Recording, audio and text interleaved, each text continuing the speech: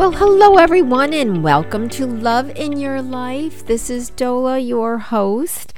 And I'm always looking for information on selecting the right career and what the consequences are of not being in the right place, and knowing that there is at least 70% of us, and I think that's a relatively low figure in the United States, who are doing work that they don't like. It's a fairly serious topic in terms of the consequences. And when it got to those things, I started to do more research, and I found that there is a program online for young people. I believe it's going from your junior to senior year that will develop your interest, or at least explore some of your interests in terms of your personality style, and allow you to work on that for a period of time. And it sounds like a pretty cool program. I definitely would have my child do that if they were confused. And speaking about that, I guess I looked at my own family, and there are five. I have four siblings. There are five of us. And to be very honest, I'm going to say this because I do believe it, is that I believe only one of us, of the five of us, knew what they wanted to do early enough in life where they had a quote unquote passion that they identified inside of themselves and pursued it. And that person is still working and still happy and still, loves what she does. And I think that's so wonderful. And I'm not saying I don't love what I do, because I finally got to do what I love. But in the beginning, I had to take a lot of missteps, and including with my degrees. I mean, I wasn't really in the right place, because I probably would have selected a whole nother set of paths for my degrees, my college degrees, or higher education degrees. So, I mean, looking at myself as my own family as an example, I can say that there are a lot of us, the majority of us, the vast majority, that are doing work that they don't really want to do, that they're not in love with. And I really don't think that that's right. I think that that's not correct. So when I looked at the program that's out there, and I can reference that program, I can't remember exactly what it's called, but it's Positive Personality Profiles. And what it does is it allows kids to get score on a personality assessment, and then kind of takes them down that path to what are the options based on that, and based on conversations and interviews with them, and so forth and so on. Sounds like a pretty comprehensive program. Like I said, worthwhile if you're confused. And so they identify, if you were, bear with me, the four quadrants. Again, within those four quadrants are many, many different variations, right? In each of the four quadrants, not all of us falls specifically into one quadrant, right smack dab in the middle of the quadrant. We're off to the left, off to the right, up, on the extroversion, or down on the introversion scale. So we have many variations, but for the purposes of this, they identify four styles, and those are called choleric, sanguine, melancholic, and phlegmatic. So let's correlate that with what we know on this show anyway when I talk about personality styles. So the choleric, they're identifying as an extroverted, oriented toward tasks, born leaders, determined to accomplish the task, not afraid to speak their mind. Remember, they're extroverted,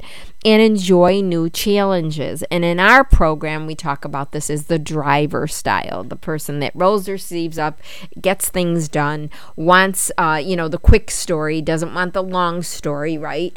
They don't have time for that. They need to, get, tick things off the list, right? And get things done. So that's the driver. So that would be on the left-hand side above, in the four quadrant style would be the upper left. Then they talk about sanguine, and that's our expressive style. And that's an extroverted person, again, upper right, extroverted, oriented toward people instead of tasks. These are the life of the party. They love social interactions. They take a lot. They talk a lot, and they are motivators. They're good at public speaking, good at teaching, good at sales. We call these the expressives. These are our expressives, upper right quadrant. Okay. Then we have the melancholic, what they're calling melancholic, and that is the lower left in our quadrant, and they identify that as an introverted, oriented towards tasks. Again, they're on the left side, lower left though. These are perfectionistic people, very detail-oriented and organized. They strictly follow rules and are usually quiet and observant. And in our program, they're called analytical. They're the people that do all the number crunching and the analytical data. They love data, right? They may be accountants, they may be lawyers, they're people that like to work with information. And so they tend to be more quiet on the quiet side, which, again, the introverted. And then on the lower right hand side, they're calling it phlegmatic. They're introverted, oriented towards people. They're usually quiet and shy and avoid conflict. They're peacemakers, submissive, and follow directions, and are sentimental and sweet. And these are the people we call our creatives. They're the people that are interested in the future. They're more artistic or, creative. They're the writers of the world. They're called amiable in our program, if you recall our 4 quadrants. And so I kind of looked at that and said, okay, when we talk about personality, what do we actually mean personality? What is personality? And so if you look up that word, it's the combination of characteristics or qualities that form an individual distinctive character of the person. And then subsequently it says qualities that make someone interesting or popular. That's why there's, people that are attracted to certain types, right? Because, I may find the introvert very interesting and very, that makes them popular to me. They may not be popular at large, because the extroverted person is the one that's engaging all the time and much more apt to be called popular, right? So when we look at personality profiles and we say, okay, which one of these, if we were to look at this and say, I want to know which one of these is more apt to select the right career path, what would you say about that? Would you say, or would you kind of conclude or assume that the extroverted people were more apt to select the right career because they're out there, they're sort of engaged with people, they have access to what suits them because they're always talking and having conversations and more apt to even become aware of what's out there, what kinds of careers there may be, or what kinds of careers may suit them, or maybe they're so engaged with other people that they're going to sit with other people and take a day or two to shadow so that they could determine their interests. They're more apt to do that, right? Because they'll take the initiative, they'll not be afraid, all that kind of stuff. Or maybe you say, no, the introvert would be more likely to pick the right career because, they have a limited number of things that they're interested in, and they're doing research all the time because they're alone a lot, they're reading a lot, they're investigating, they're, doing some research, more apt to sit, quietly with themselves and do the research. Well, I don't know if either of those assumptions would have any real weight in terms of which styles are more likely to select the right career. I kind of think that we all could benefit from some exploration, those of us who are, the four of us in my family versus the one of us who just knew.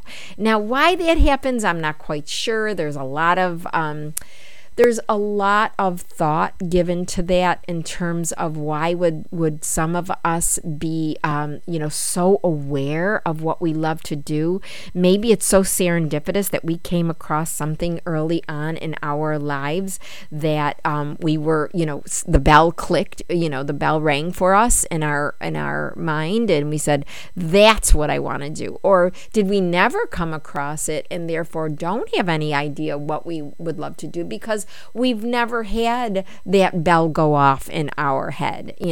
I'm kind of thinking it's that serendipitous. I don't think I could give you a formula for one who would be more apt to know exactly what they want to do. I think it's kind of like, I don't know. I don't know if it's just luck or if it's just exposure or it's happenstance, that they do know what they want to do. But the point is, I'm wondering that, okay, if we can kind of conclude that certain personality types may have a greater possibility of getting in touch with what they really are suited to do in terms of a career, does that sort of correlation, does it spill over into other things like health and wellness? So, for example, are certain personality types more apt, if they get a serious diagnosis, say, of a cancer, more apt to go into remission possibly, as opposed to other personality types? And this is why I'm thinking this, is because certain personality types may be, if we say that there are personality types that are more likely to select the right career, can we not then sort of conclude that those people would be happier over time, right? More satisfied in their in their life in general, because our work life takes up a lot of our time. So if we are more happy in our work life, it is more likely that happiness would spill over to our personal lives, or maybe that we would be more prone to going toward a happier personal life because we're so happy in our career lives, and we sort of understand what that feels like, more likely. So I'm just saying, if we get the diagnosis, if any of us does, and we look at the people that bounce back from a serious diagnosis versus the people who don't, versus the people who die, is there any idea or any thought given to the fact that it is the people who stay positive, who are positive, who have selected the right career and the right person to marry and to be with, right life partner, because they are happy to be here, happy with life, have more of a predisposition toward the positive versus the negative, right? Do they have a greater propensity to bounce back from a health crisis? So I know this is a lot of correlations I'm asking of people, but I'm thinking how important it is to do work that we love to do, to find that rightful place in our lives that bring us to some satisfaction and happiness and sort of, just joy on a daily basis. Because I've seen the other side of this, right, guys? I've seen people who are not happy with what they do every day, and they go into work, maybe not begrudgingly, but it sort of spills over, like they don't like the work, and therefore they sort of start to nitpick at the people they're working with.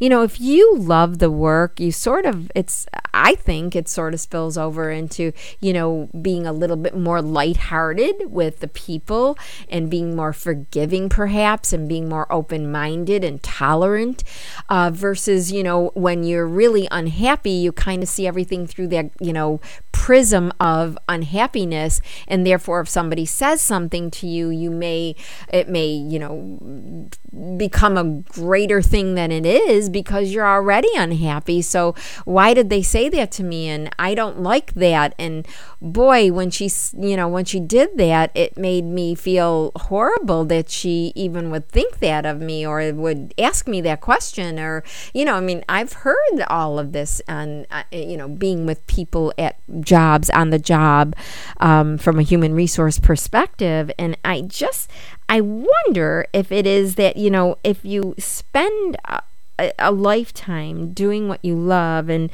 being willing to, step in that space, perhaps boldly shifting from another career, because you already took that leap of faith because you believe in doing what you love and you really wanted to, pursue that with all your heart and soul, even though you were, tracked for another in another way because of something that early on occurred. You were a very, very smart person and somebody shifted you into a very profitable career path or whatever, and you went with it, but your heart and soul is in the arts and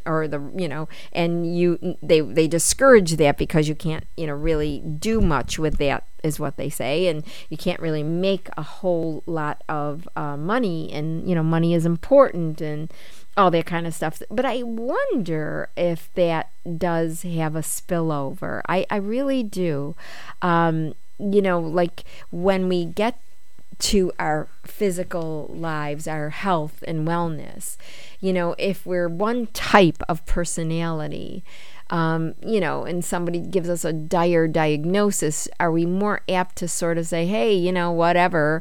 I mean, I'm a happy person. I've lived a good life, and I'm not going to let this, defeat me. If that's how I go kind of thing. If that's your attitude versus being devastated by it and thinking nothing of a possibility of a way out of it, just simply I'm doomed and falling into further depression and I don't know. There's been studies done on spontaneous remissions, and they haven't really quite grasped what the difference is, how some people make it out of a dire prognosis versus others who just pass away. And they really speculate. They've looked at it, the heart soul, the heart body mind connection. They've done a lot of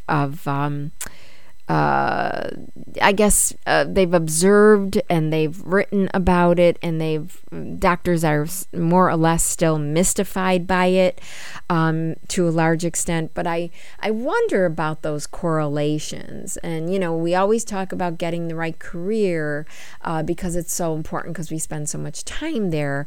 But if we're more apt to do that because we've been happy all our lives, and then we can confront a health crisis, and and again, it's not only our choice of career, it's our choice of a life partner, right? Being happy there as well, and then being confronted with a health crisis. Does our attitude there correlate with our attitude in other places of our lives, and the confidence and the joie de vivre that we embrace, help us through a health crisis in a way that would not happen if we were more in that 76% of people, 70% of people who are doing what they don't want to do, and maybe married to or with a partner that they don't necessarily want to be with, but there are too many factors to consider to break that up. It's just a thought, and it's something I just wanted to bring up, and I'm sure it's something everybody has thought of in some way, shape, or form, right? So I just kind of have to leave it open because I don't know what the answer is, but I do think it's worthy of even thought, of consideration, and checking with ourselves, maybe at minimum, what's your attitude about yourself? What's your self-love factor with, does it correlate with your personality style? Does it have to? I mean, can you love yourself no matter what personality style you are? Absolutely. So I guess I have to leave it there, guys. But I hope we all decide to live with love in our lives, personally and professionally, guys. Until next time, thanks for listening.